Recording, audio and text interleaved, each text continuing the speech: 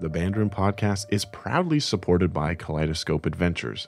Kaleidoscope Adventures is a full-service student trip planner with more than 26 years of inspiring student travel. Dylan and I have had positive experiences on school music trips, so we both know how much these meaningful opportunities contribute to students' musical development and create lasting memories. Kaleidoscope Adventures specializes in organizing unique trips to over 40 student-friendly destinations. If you're planning a student trip, you can count on the Kaleidoscope Adventures professionals to collaborate with you to organize the perfect education or performance tour. When you're ready to plan your next adventure, visit kaleidoscopeadventures.com. That's kaleidoscopeadventures.com.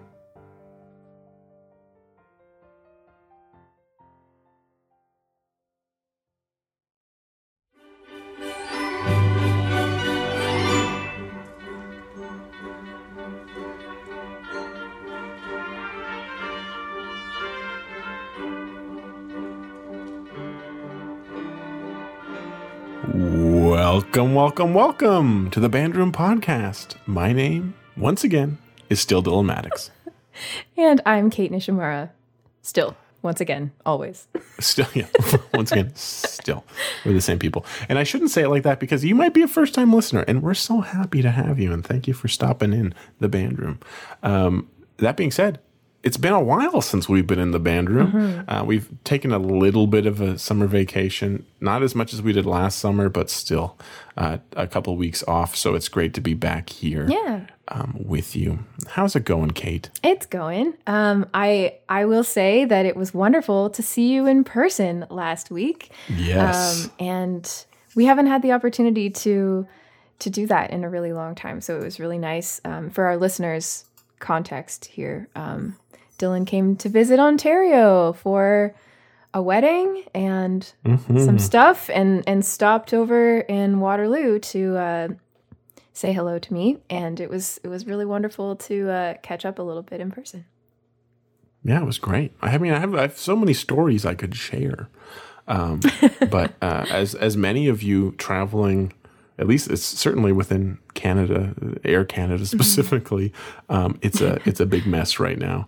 So it was a bit of a mess getting there to the wedding, but got through all that. And then my wife went home, and I continued on a great tour of the great province of Ontario. And I took a train all the way to Kate's, and I documented all this in an Instagram story. But we made it, and it was a wonderful time to catch up in Kitchener and Waterloo. And I'm immensely grateful for the welcome that I got from Kate and Brian. It was wonderful. And I also had the opportunity to crash the University of Toronto Conducting Symposium for a day, which was really fun because I had been in Toronto, in Ontario for before 3 years, but I haven't been in Toronto for over 3 years. And I had talked to you about this a bit, but like just walking through the Macmillan Theatre doors to backstage and taking that right turn to the stage and being like, this is what I know. It's like this is what I miss. Yeah. And the first person I saw, made eye contact with, was David Lum. Past band room guest. Fantastic. Yeah, so it was great to see him and many other people. But I'd have one more story that I need to share on the podcast because it was a crazy experience. So on the way to Canada, not as smooth as it was what was in the news. So I was kind of expecting it and accepting it. Yeah. However, on the way back to Arizona, I get to Toronto Pearson Airport and I go through security. There's no lines. I get through in like 10 minutes. And then the most nerve-wracking part, not that I'm carrying drugs or bombs or anything, but like customs is always scary. Yeah. So get to customs, get to my custom agent real quick. And she asks for my passport and things and what's called an F1 visa, student visa that you need here to study. And on that visa, it says that I go to ASU. It also says that I'm a doctoral student in music. So she read that I was a doctoral student in music. And she went, what are you going to do with your doctorate in music? And I said, well, hopefully I'll teach at a university again at some point. And then she went on to tell me that she was in high school, she was her marching band's drum major. So cool. And I was like, no freaking way. So her eyes just lit up. And she started talking to me about this, and she almost went to some school in Texas for post-secondary and all of this. And then she started ringing off DCI bands to me. And I was like, oh my gosh. But just to hear, I can only assume her day-to-day life within that occupation is like, maybe she probably loves her job, but like there's probably some real jerks that come through there, you know? Yeah. So just to see her kind of like light up and so excited to talk about how important marching band was to her in high school, it was so cool. Yeah, that's really cool. And I just said, thank you for making my day. And I went, it was great. Smooth sailing through the border. And then I posted about it and immediately felt regret because I understand that many other people that was not their scenario. Anyway, this is a long intro. It's been a little while. It's okay. It's been a little while. Yeah. A couple things before we talk about our fantastic guest. I just want to remind you, this episode will be a great episode of talking about consortiums, and we have one specifically through the Band Room podcast. Mm-hmm. We mentioned it a couple weeks ago, but we've officially started what is the Band Room Podcast Consortium Project.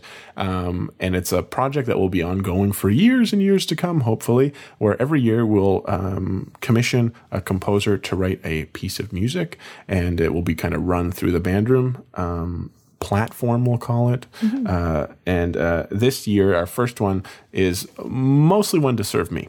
So it is our dear friend, E.K.R. Hamill. You hear his music every week if you listen to the podcast. Skyline is the theme music to the Band Room. And we have commissioned him to write a piece for Double Woodwind Quintet, which I realize for some people might be not applicable to your school situation. But it's going to be a cool piece around a grade 5 level, around 3 minutes in length. And it's going to be fun. And I got to see Evan when I was in Toronto. So it was great to catch up with him and talk about that. But you can learn more about how you can get involved with that project by visiting bandroompod.com/consortium to learn how you can get involved, to hear some of Evan's music. And you don't even have to have the ensemble. If you just want to be able to support the project, please do. Your name will go in the score and all that fun stuff, and you can know that you were part of the creation of a new piece of music. Yeah, I was gonna say, like, it's just so fun, I think, for people to be part of the process of new music coming into the world. And so yeah, if anyone out there, even if it doesn't apply to you, like, please help spread the word to any other ensemble directors that may be interested in taking part. Maybe they don't already listen to the podcast, and so they won't hear about this. But if you're listening and you know someone who might be a good fit for this project, please let them know and tell them to get in touch with us about it, and maybe tell them to listen to the podcast while you're at it. Yeah. Come on, folks. Come on. Get involved. Yeah. But besides all of that, me returning to Canada and our great reunion that we had and the project, we had the great opportunity today to talk to composer, educator, conductor, music. There's so many titles I could give her that it's unheard of.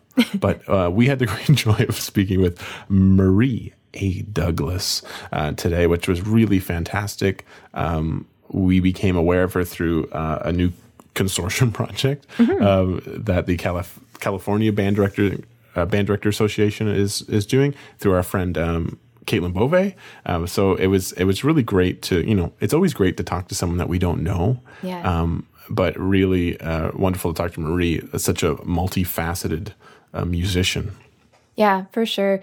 It was so fun getting the chance to meet her and just hearing more about her background in music and all of the wonderful, varied influences that she kind of applies in her work in such a variety of ways.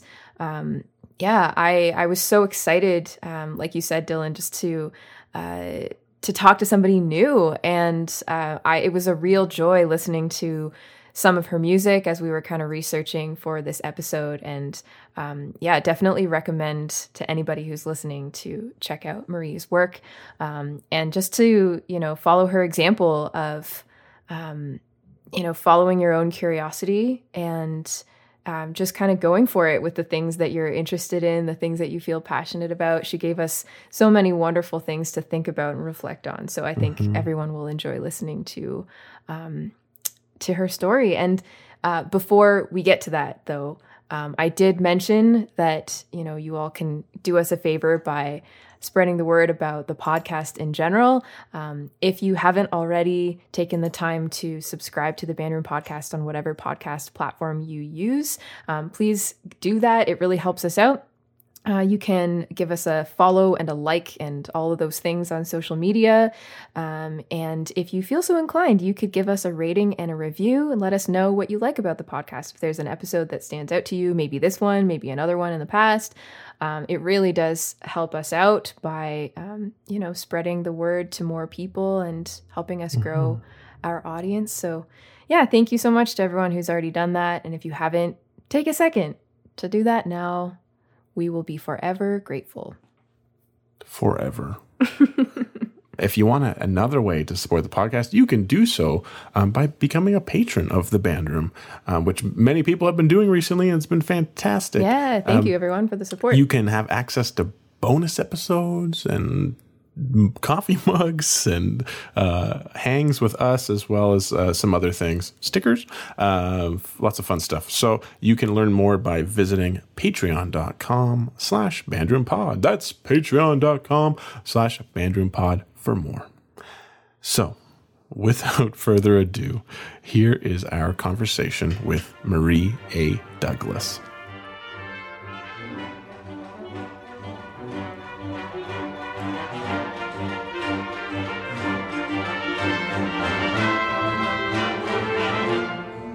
Here we are for another exciting Bandroom podcast, and we are super excited today to be joined by composer, educator, conductor, and the list could go on, Marie A. Douglas. Welcome to the Bandroom. Thank you so much for having me. I'm excited to be here. I've heard a lot about y'all, and yeah, I feel honored. Thank you. The honor is all ours, and thank you very much for those kind words. You first came to our attention through our friend Caitlin Bove, and she recently posted a little interview about a project that we're going to talk about later on in the conversation. And I instantly texted Kate and said, we need to have Marie on the podcast. So I'm just so glad that you're able to be here with us. I guess we'll start where we always start. Where, why, and how did your musical journey begin? This is a big question. It could have started inside of my mom. You could probably say it started like in the universe somewhere.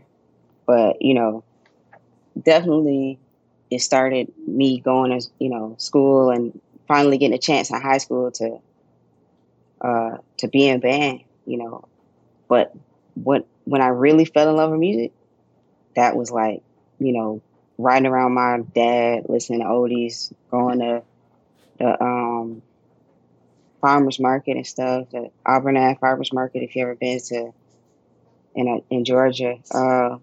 Listening to Erykah Badu and my auntie, learning about neo soul, hip hop, R&B, and then, I was asking all the adults in my life, like, who made Michael Jackson's music? Who made Michael Jackson's music?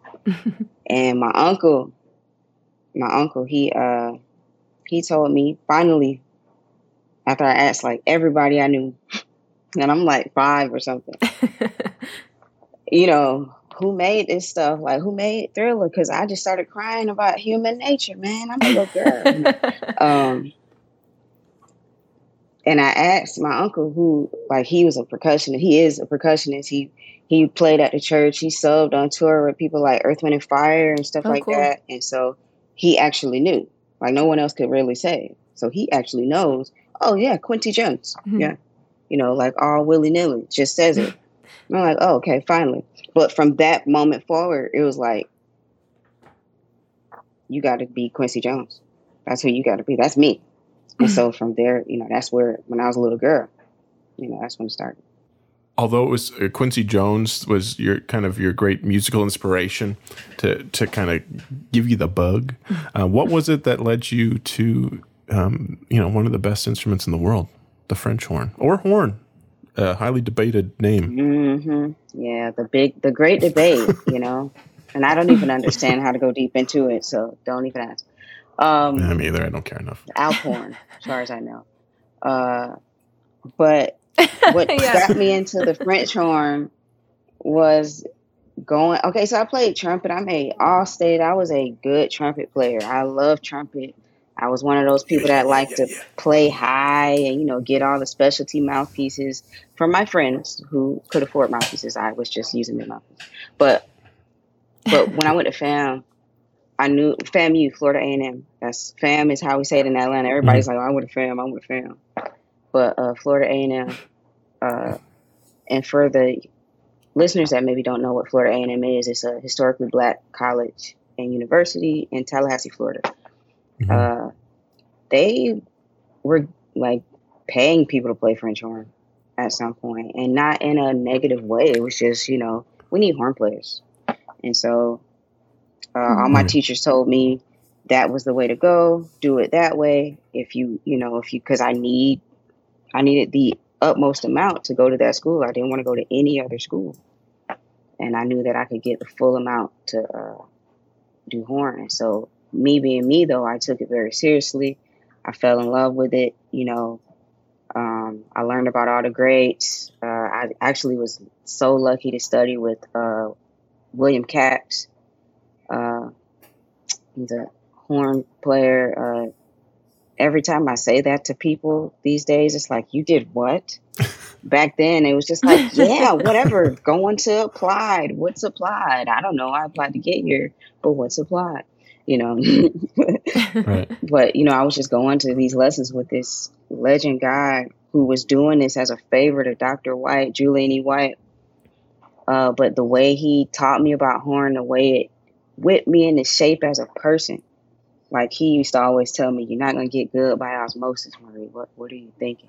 He was the first person. Bill Capps had me up at, 6 a.m. in the music building, warming up by myself.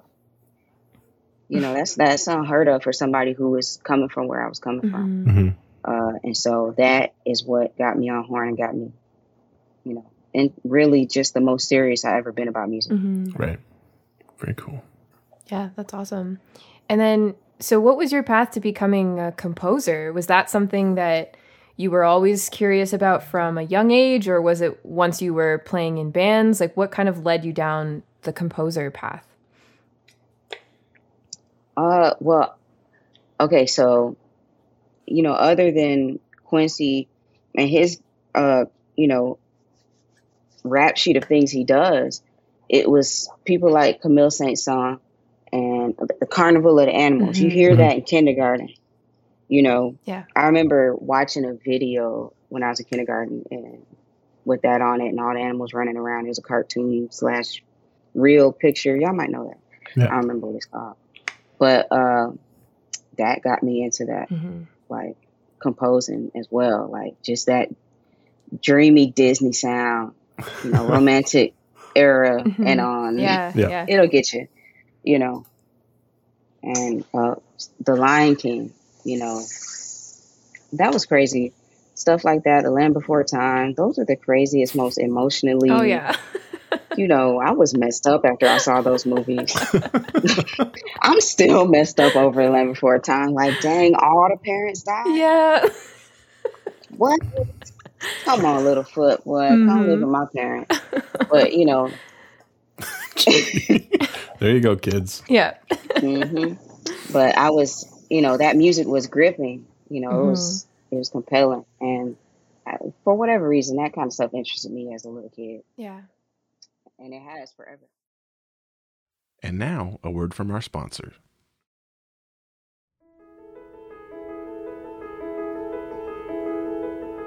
Kate, I often think back to my time at music camp and how important that time was not only in my growth as a musician, but as a person.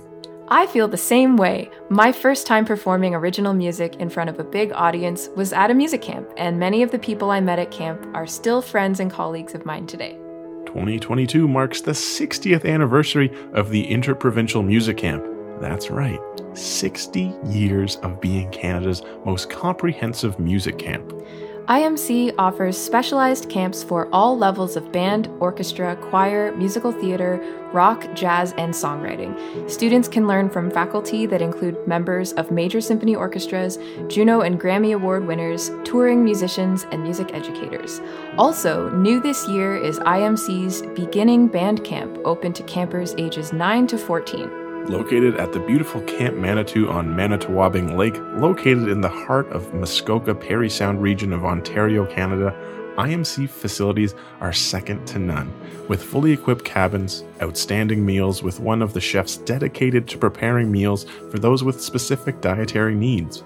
IMC is unique in that it is centered around music, but also offers a true camp experience, including traditional activities such as swimming, sailing, water skiing, beach volleyball, and much more, as well as evening programs for the campers each night after the faculty concert. IMC provides young musicians with comprehensive and exceptional musical training, with faculty members who are some of Canada's finest performers and educators. Some of which include past bandroom guest, conductor, clinician, and educator Colin Clark, Dr. Colleen Richardson from Western University, Dominic Deshotel, principal clarinet of the Canadian Opera Company, Sarah Jeffrey, principal oboe of the Toronto Symphony, and Vanessa Freilich, associate principal trombone of the Toronto Symphony. They all bring a wealth of teaching experience and performing skills and are passionate about sharing their love of music with young musicians. Don't miss the opportunity to grow, be inspired, have fun, and make memories that will last a lifetime. Stay connected by following them on Instagram, Facebook, and Twitter at imc.ca. That's imc.ca. To learn more about how you or someone you know can celebrate 60 years of the Interprovincial Music Camp, visit campimc.ca. That's campimc.ca.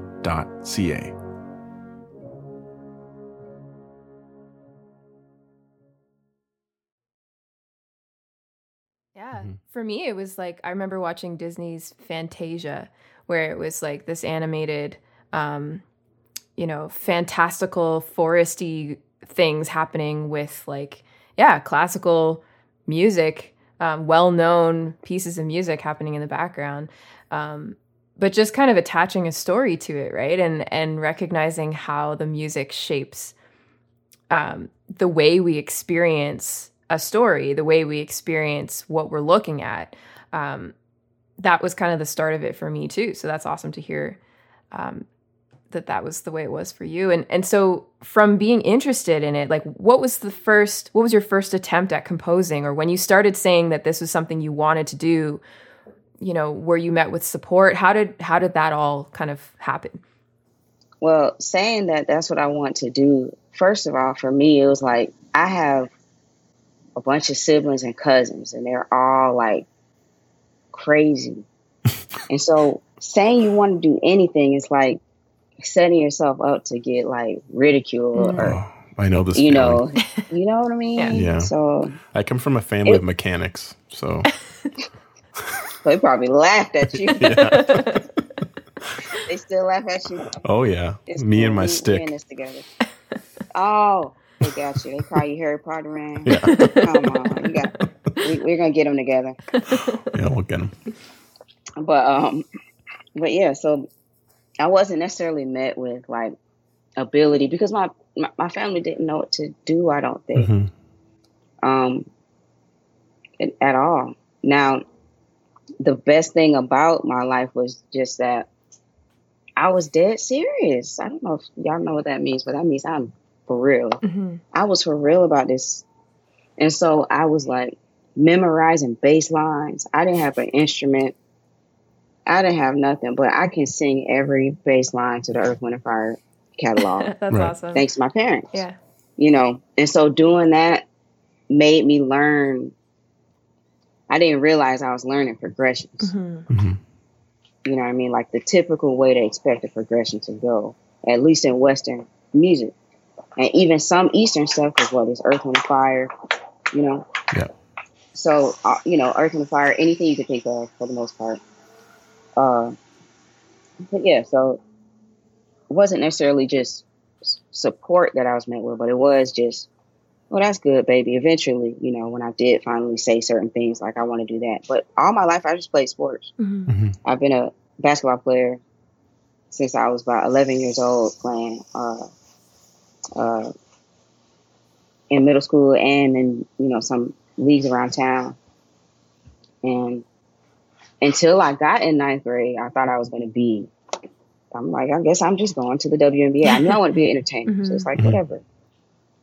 But, it was just like, whatever, I'm going to the WNBA. And then I started being like, no, I'm going to get in band. Because I kept, we moved a lot. If you have any idea of the culture of Atlanta, especially the socioeconomic background, like where I'm from, the parts I'm from, people move often. It's real transient, I guess.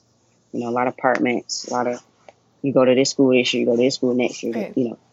So everybody ends up knowing each other all over the place and everything too. But so me moving so much, I was going to all these different schools and I wasn't able to get in band. I would get there after the deadline, right. Or it'd be, the class is full. We can't, because it's these schools that don't have enough resources as it is. So you're coming in here, you're talking about you want to play trumpet like Quincy played trumpet. And it's like, girl, no, we don't got no room. And so there was that until I got to Southside High School, which is an Atlanta public school. And they just bring you off the street. Hey, what's your name? Let's go. You know how to say your name. We'll teach you these songs. Right. And that's basically been my recruitment tactic as well. I've been doing that since. I know y'all can't relate, but yeah, that's how I got into band. Just one day, They messed up my schedule in high school. That was the support, and it was like, well, I was wandering the halls, and now they went and sat in the band room, and then I was like, I want to be in this class, and he was like, well, go tell the counselor, and I came down there, and it's a wrap. Right. I do want to get back to the composition thing, but was there ever a point with your family where there was like a flip where they were like, oh, she is doing it. And then they bug you so much to do it that you're like, nah, leave me alone now. You had your chance. Back off. Well, that was probably like this past year. Okay. Just once my parents saw me in action as a band director, they were like, the FAMU stuff was real good. They saw me performing with Prince. They saw me at the ESPYs. They saw all this stuff. Right. And that while they were like, my mom couldn't deal with herself about the Prince performance. She was just like, girl, I never thought you would grow up to be my favorite, but here you are today. That's good. But like now, like after like my dad, because my dad is like the Venus and Serena, I'm a athlete. That's what his big deal is. And then really in Atlanta, that was it. I'm known almost as an athlete, growing up. Right. But, his thing was I had to convince that, me being an athlete, he wanted to keep that going. Yeah. And so it wasn't hard for him to understand when I decided against continuing with that, Yeah. But when he saw me, I worked at Tucker High School in DeKalb County, Georgia.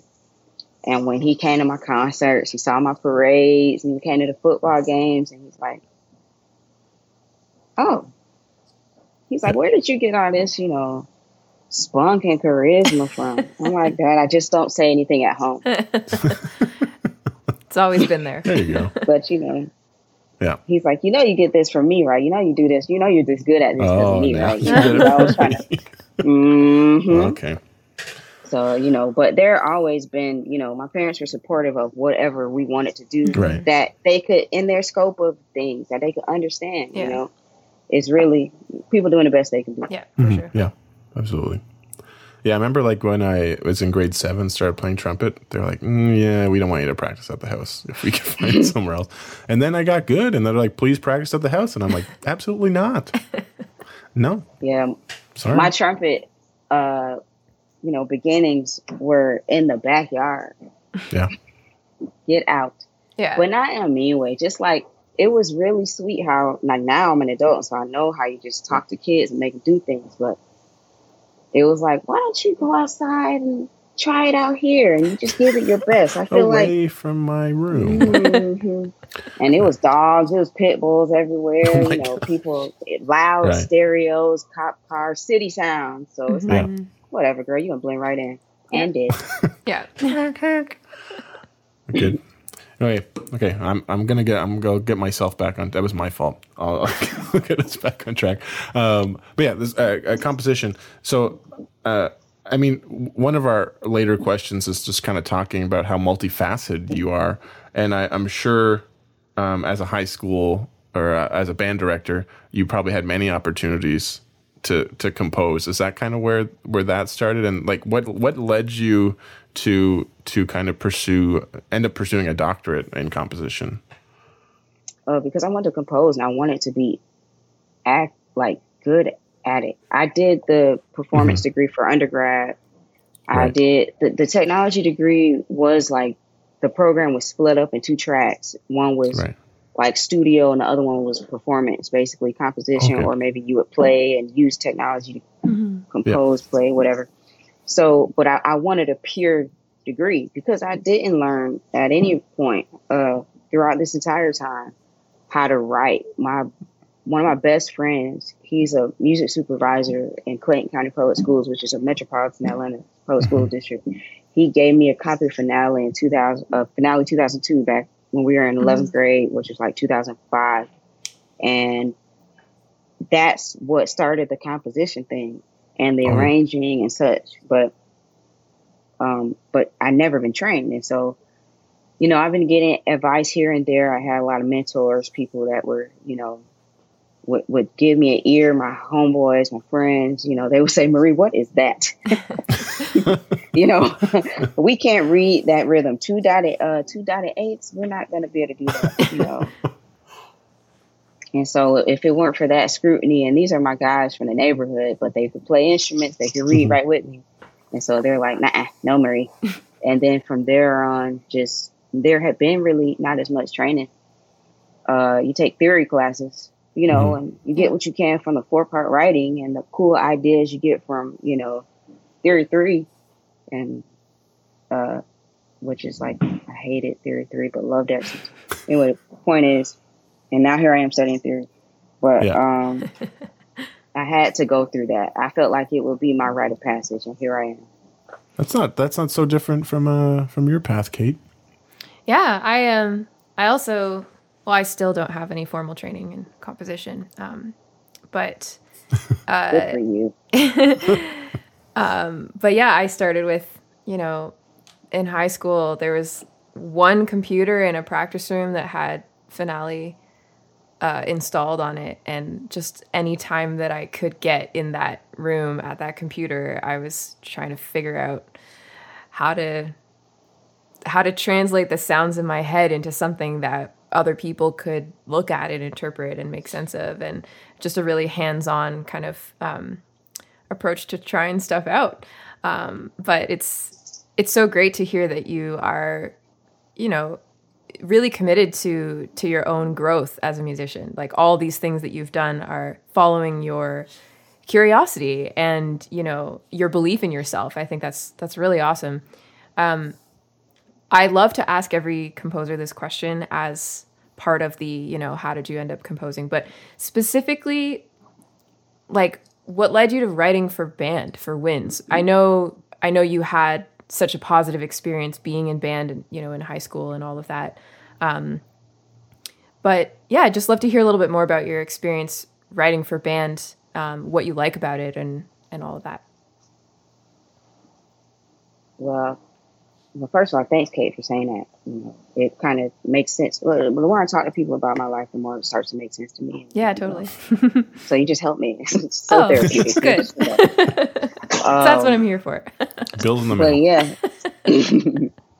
So like, the reason why I'm writing for band, or ever got started with that is basically I wanted to play Lean Back. The song Lean Back. Lean Back. There it is. I want to play that. And so I wrote it out for my band members and we played it in high school. And songs like it was a piece before Alfred Reed. I love Alfred Reed. Alfred Reed saved my life. Me too.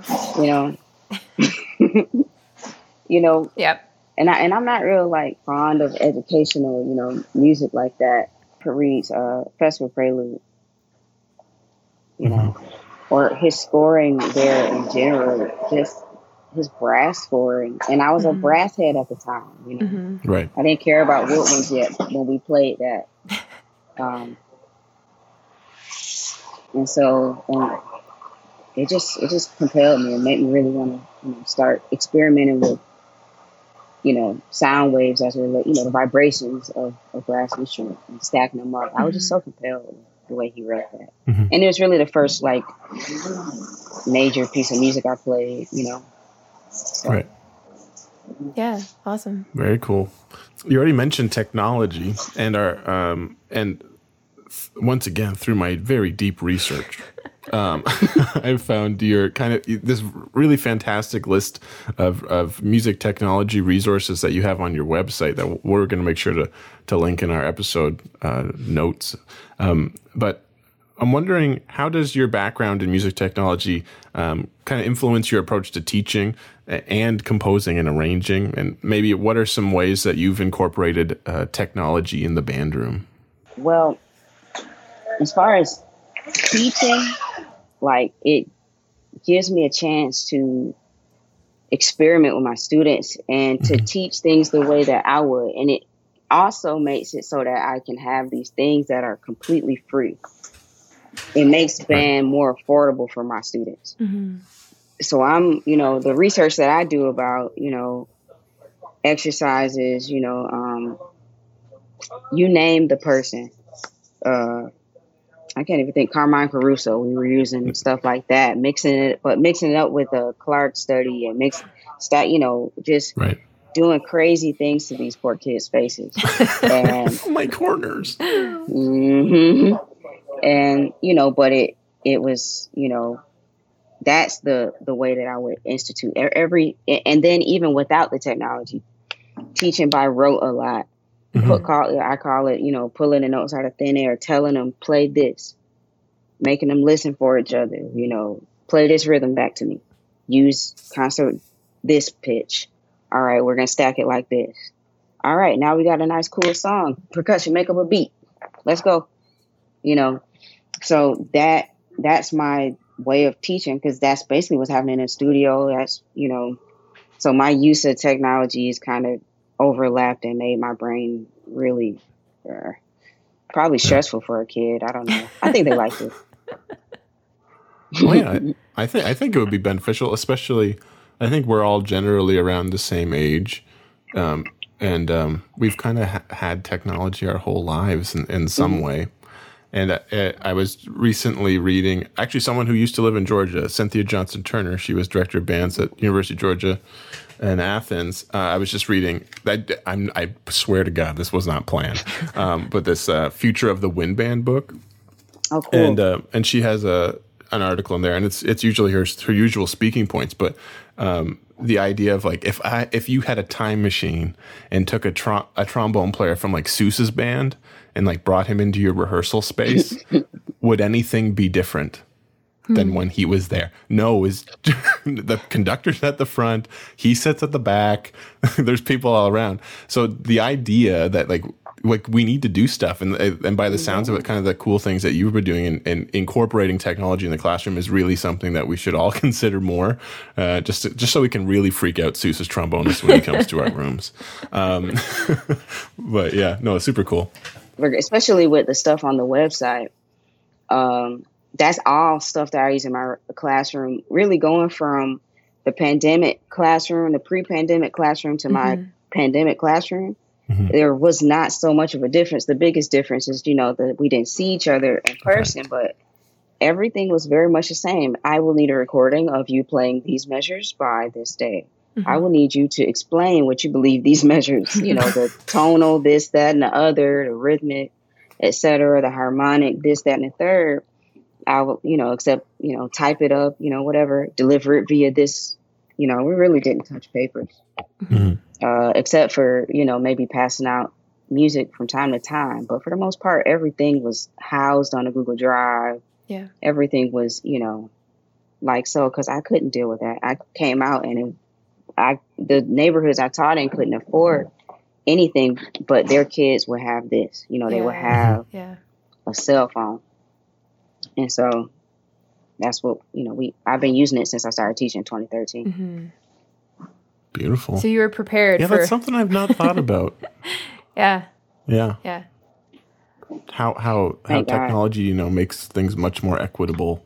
And it made so much sense to me, like thinking back to that Finale CD-ROM. If nothing else, we always had that. Or LimeWire. Yeah. Sorry. I remember that. Yeah, me too.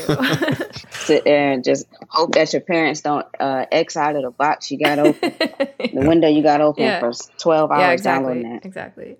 Yeah.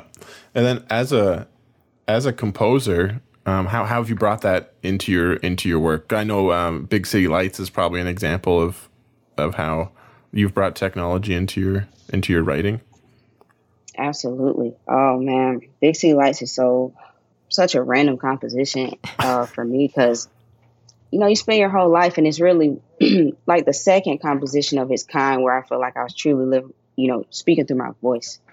Other than the arrangements I've done, other than the things I've done for my students, the different compositions I would make would be very much, just not really Marie, not really my true background. Like I told y'all, I started humming bass lines and memorizing things from songs that my parents were playing. And they, they weren't playing Dave Holsinger. They just started listening to Dave Holsinger. They were like, my dad texted me the other day, you ever heard of Abrams Pursuit? Yes. No way. No way. Dead serious. Yes. Yes, indeed. What's next, Swearingen? That's really funny. Right, man. You're talking about Council Oak. Jeez. But, so the Big City Lights came to pass because of just listening to the Migos. Have you ever heard like Hannah Montana and Versace and what's the any song by them? But Triplet Flow, stuff like that. I was listening to them and I just kind of took those aspects from that song, electronic things, acoustic things, their voice, and made it even the effects. So you've heard DJs, you hear EDM, you hear any kind of music that is electronically based, and it has these sweeps and different dynamic changes that are sudden, or it sounds like a decrescendo, or it sounds like just the treble voices are playing, or like it's a woodwind choir, or it sounds like it could be a brass choir texture. These are just textural things that I would consider, that's the overlap of the electro in my mind, acoustic, but specifically electronic things were, the traffic sounds, putting them inside of there. I had to do that, going through that music technology degree. My initial plan was to go to Georgia Tech and do their music tech degree, but I just ended up getting this online thing because I wanted to work with one of my good friends during that period of time when I was getting that degree. So, but their program has a lot of, more abstract, I'll say, application of technology. And so using things like Max software and, just things that'll create programmatic things that create induce sounds as opposed to us performing the way we traditionally would know how to create sound. But anyway, so I'm just influenced by all those sorts of things, including the industry sound. And so putting those into Big City Lights it's like a ball. It's like a rubber band ball of music technology inside my head anyway. Right. But as far as composing with the technology, I definitely do a lot of, I make a lot of different electronic pieces, beats, things that I just throw to a video, to something that makes me feel like I'm hypnotized, and be like, well, maybe it'll make them feel like they're hypnotized, Yeah. Just whatever. And now a word from our sponsor.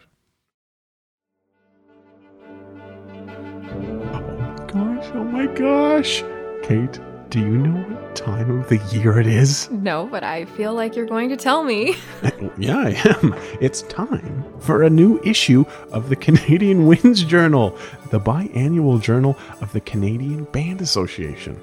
I love the Canadian Winds Journal. It's full of great articles, everything from practical guides for teaching beginners to articles on health and technology, as well as study guides to some of our favorite band works, book and CD reviews, and profiles on some of Canada's finest band organizations, conductors, composers, educators, and performers. Even if you're not Canadian, you can check out the Canadian Winds Journal. Learn about all the amazing things happening in the Canadian band community and about our people. To see the latest issue, visit canadianband.org/download. That's canadianband.org/download to learn more about how you can get your hands on the latest issue of the Canadian Winds Journal. I love that. Well, firstly, I'll say that I really like that piece. The first time I heard it, I played it a bunch of times in a row.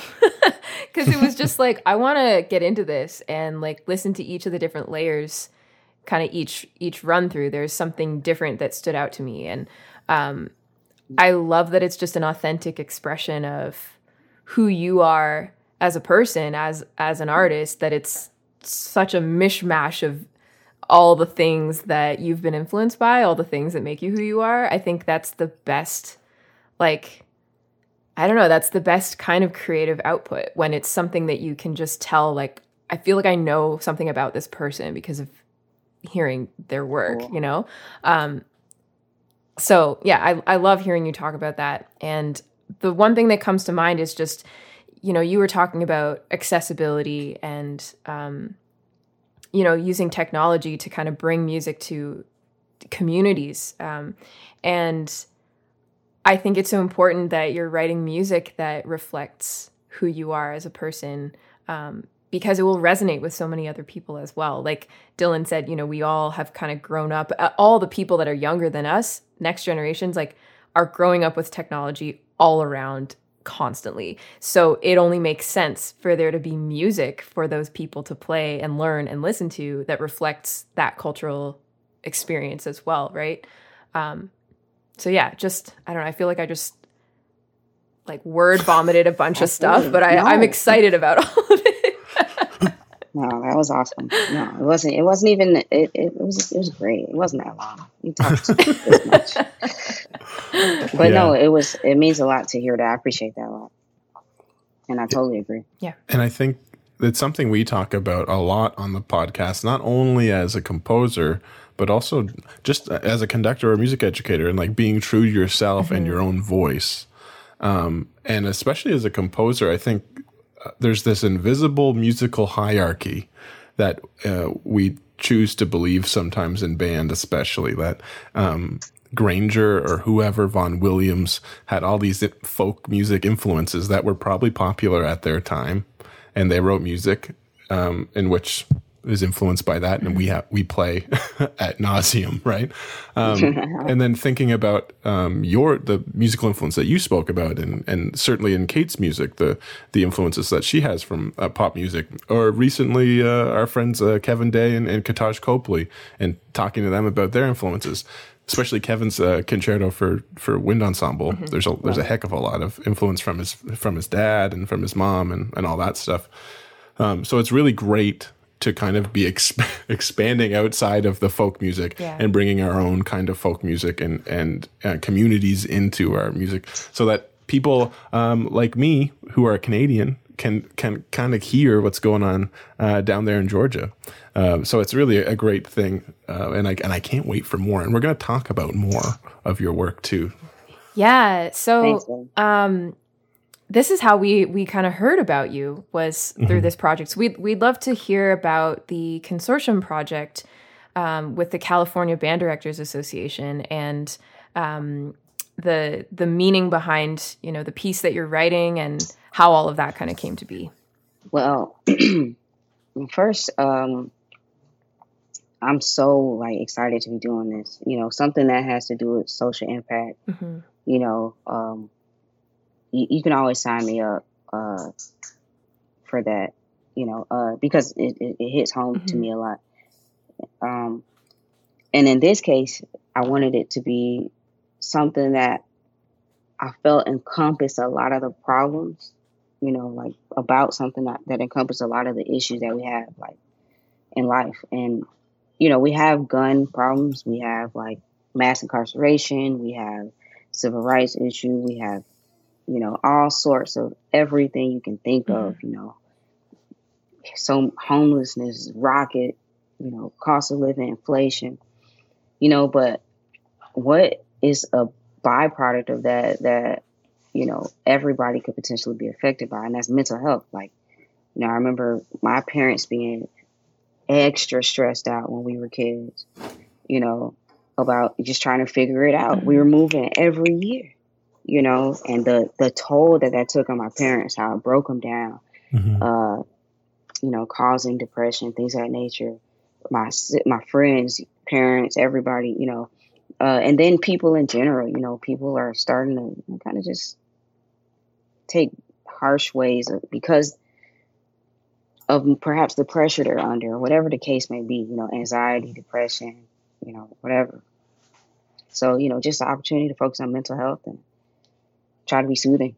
Mm-hmm. And specifically in teens, though, because, they're the future and they're, having a really hard time with it. Recently, this young lady that went to Southern University, she passed away. Mm-hmm. She took her own life and she wrote this, gut-wrenching letter, just reading it. It was like a big social media, phenomenon. But,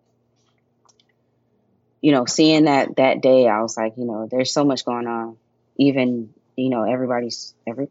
populations, people think that, in certain populations, there's less suicide, there's less mental health issues.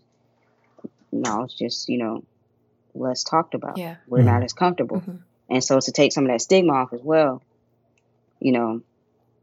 just writing something for the future to realize, we hear them and you're not alone. You're not wrong for thinking that, you should seek help or what have we. Mm-hmm. Yeah.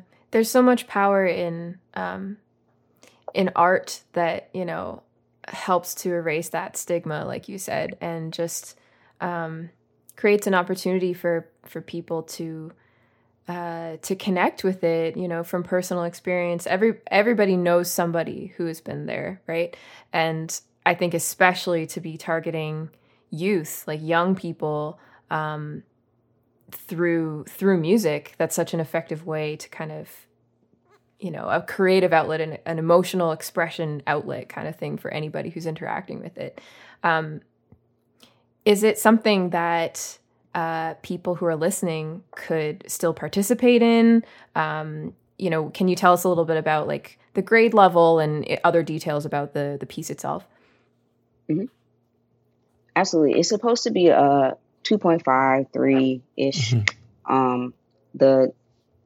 Everybody's been asking for that. And so I just was like, oh yeah, go ahead. Absolutely. I'll do this. Yeah. But, it'll be like a suite. So there'll be 3 movements and, it'll be about 5 minutes, 7 minutes long, mm-hmm. around there, in between there.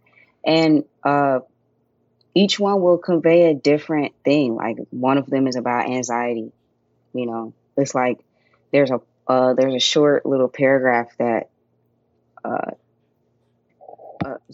basically I'm going to show it to you. It should be I'll send you the link, but mm-hmm. it says everything about kind of like this young lady who goes through a kind of anxiety attack mm-hmm. one morning. And, it's a Saturday morning. She thinks she has to go to school. She wakes up. She's like, oh, crap, it's late. Oh, my God. What am I going to do? And it was basically my little sister. She gave me the idea because it happened to her. and it happened to her pretty often. Like, it was a real fear she had of always waking up late and not being able to get to school on time and failing, flunking out. So she would have this anxiety attack, and just describing that kind of, but it ends with, oh, I look at my clock, I do my rituals that my grandma taught me, and it calms her down. And then she looks at her phone and she's like, oh, it's Saturday. And that happened a lot. And so, just things like that, like it'll have a paragraph with each movement that talks about, some sort of thing that we all deal with sometimes. Cool. Well, I was first of all, I want to thank you for writing a piece about this. I was reminded on a recent trip to Toronto last week. Sadly, I'm still being taught by my mentor. But she reminded me that no shame. No shame. That feeling of discomfort is a good thing sometimes. And I'm reminded of talking to Kevin about last year's consortium and how there was some discomfort within the groups and the people who were playing the piece. And I think it's really important that we feel that. Even if it's something we haven't experienced in our own lives, I think it's important. So I'm grateful for your work, and I'm grateful for this CBDA. There we go, CBDA. No N. For their willingness to ask you to be part of this. So it's really exciting. So we're going to make sure to link all of that to our website, so you can easily find how you can get involved with this really important consortium. Thank you so much for that. And we've spoken about how you play the trumpet, play the horn. If that's not enough, you started teaching people. No, that's not enough. Music technology. If that's not enough, composing. If that's not enough, music directing for cool things. So someone who lives a multifaceted life, could you talk about, this is the hardest question ever, could you talk about balancing the many different roles and interests that you have within music? Ooh. You want to see a funny picture? There's no balance. There's no balance. Kate, when you go on my page next, you got to look at like the first picture. There's a picture of me basically in the middle of writing. I had to write like 40 charts for that, arrange 40 charts or so for something, that tour I did. This is a picture right here. They can't see it on the sound, of course, but that's it. That's how I looked every night. Yeah. Because I was in school and I was writing, and I'm teaching as, I'm a TA.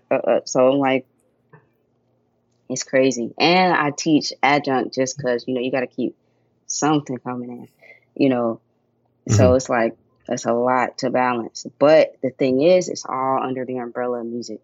And like I said, when I was a kid, I was just memorizing those things, and I was doing all that stuff. And, I wasn't doing that so that I could grow up and not do this. So I have to remind myself that. Remember back when you had nothing to do, when your parents couldn't afford you to do this. So now you just got to go hard. Right. No, I think that's an important thing. Just the way you started with, there is no balance, and I mean we've talked about it a lot. But just understanding that it's a hard thing, and kind, I don't want to say being okay with it, but just our old saying that balance is a verb, and it's something that's always happening. It's not a place. It's kind of a really important thing. But also the idea of you exploring those different aspects of your interests and like unashamedly do it. And I think it's really important. And I hope that all three of us are examples of that in our own lives and careers, that we're not just a conductor, we're not just a composer, we're not just a teacher, and that all of these things come together to make us a whole is really cool. And certainly you're a fantastic example of that. Thank you. Yeah. Yeah. And honestly, it's so tough. And I think it's important to talk about it. And I love that you just came out and said it. Like, this is what it looks like. It's chaos. It's stressful. It's exhausting. It's, and at the same time, of course, we don't want to promote that kind of like tolerating conditions that are not healthy and whatever. Like there is some sort of give and take of like, this is worth it because of how important this is to me versus like, I need to take a step back because I'm not able to give as much to the things that I've committed myself to, like finding that balance is just really tough. And I think the more we talk about it, it doesn't get easier, but it reminds us that we're all trying to do that. And none of us are perfect at that. And it sets such a good example for students too, right? To see leaders in the musical community, whether that's their teacher or conductor or, a composer that they admire or a performer, whatever it is, to be doing lots of different things. Because this is something I could talk about at great length, and I won't. I will be concise here. But just, the pressure to choose like one thing that you're going to do forever and how impossible that is. So the more we can show people like, look, like you said, Marie, it's all within the umbrella of music. Like I'm still a musician, regardless of like which aspect of music I'm working on at any given moment. Right. So yeah, thank you for saying that and pointing that out. You're so right. You've given us lots to think about already, which is wonderful. We have one last question for you. But before we get to that, I'm just going to remind our listeners that the three of us are going to go off into bonus episode land, where we're going to hear an exciting mystery story from Marie. And if you would like to check out that bonus episode and all of the wonderful back catalog of bonus episodes that exist already, you can do that by going to patreon.com/bandroompod.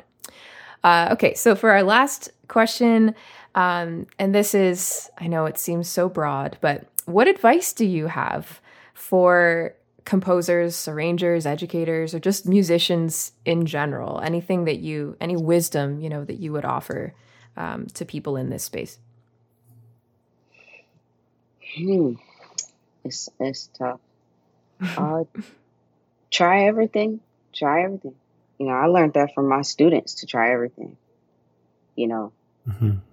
I had already wanted to try everything, but I feel like my students gave me the bravery to try everything, because, it made me realize, they used to just say little things to me that made me realize, but try everything, give it a shot. The music industry is so much bigger than what we actually see in a band room growing up. And most of us did want to be entertainers growing up. Like, we don't realize it, but a conductor, you're a part of a whole entertainment industry. Everybody, like, we just happen to be able to have this blatant side that we can call academia. And we can, research over there and pontificate and this and that. But really, we're all just entertainers floating around in this industry. And really today, the best advice anybody can give us is to have multiple streams of income. That's where that starving artist stuff comes from. Yeah. Because, people don't understand how to work the field of music, and that doesn't have to be so at all. So go out there and get it. Yeah. Yeah. Awesome. That'll fit on a t-shirt, right? Advice that can fit on a t-shirt. My favorite kind of advice.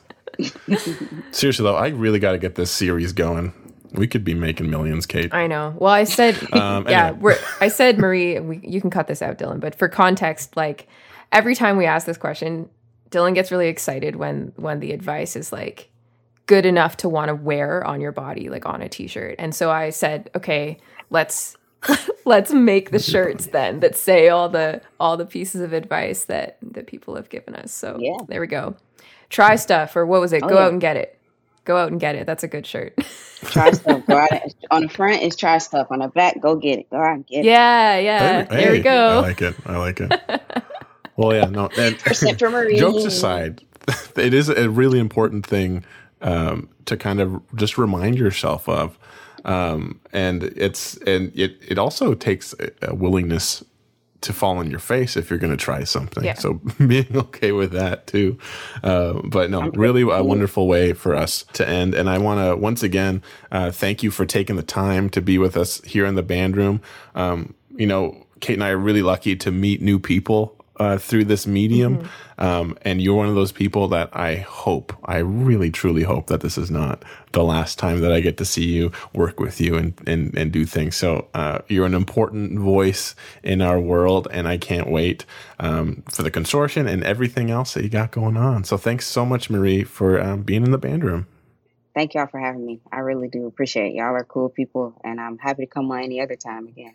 Okay, careful what you say. No.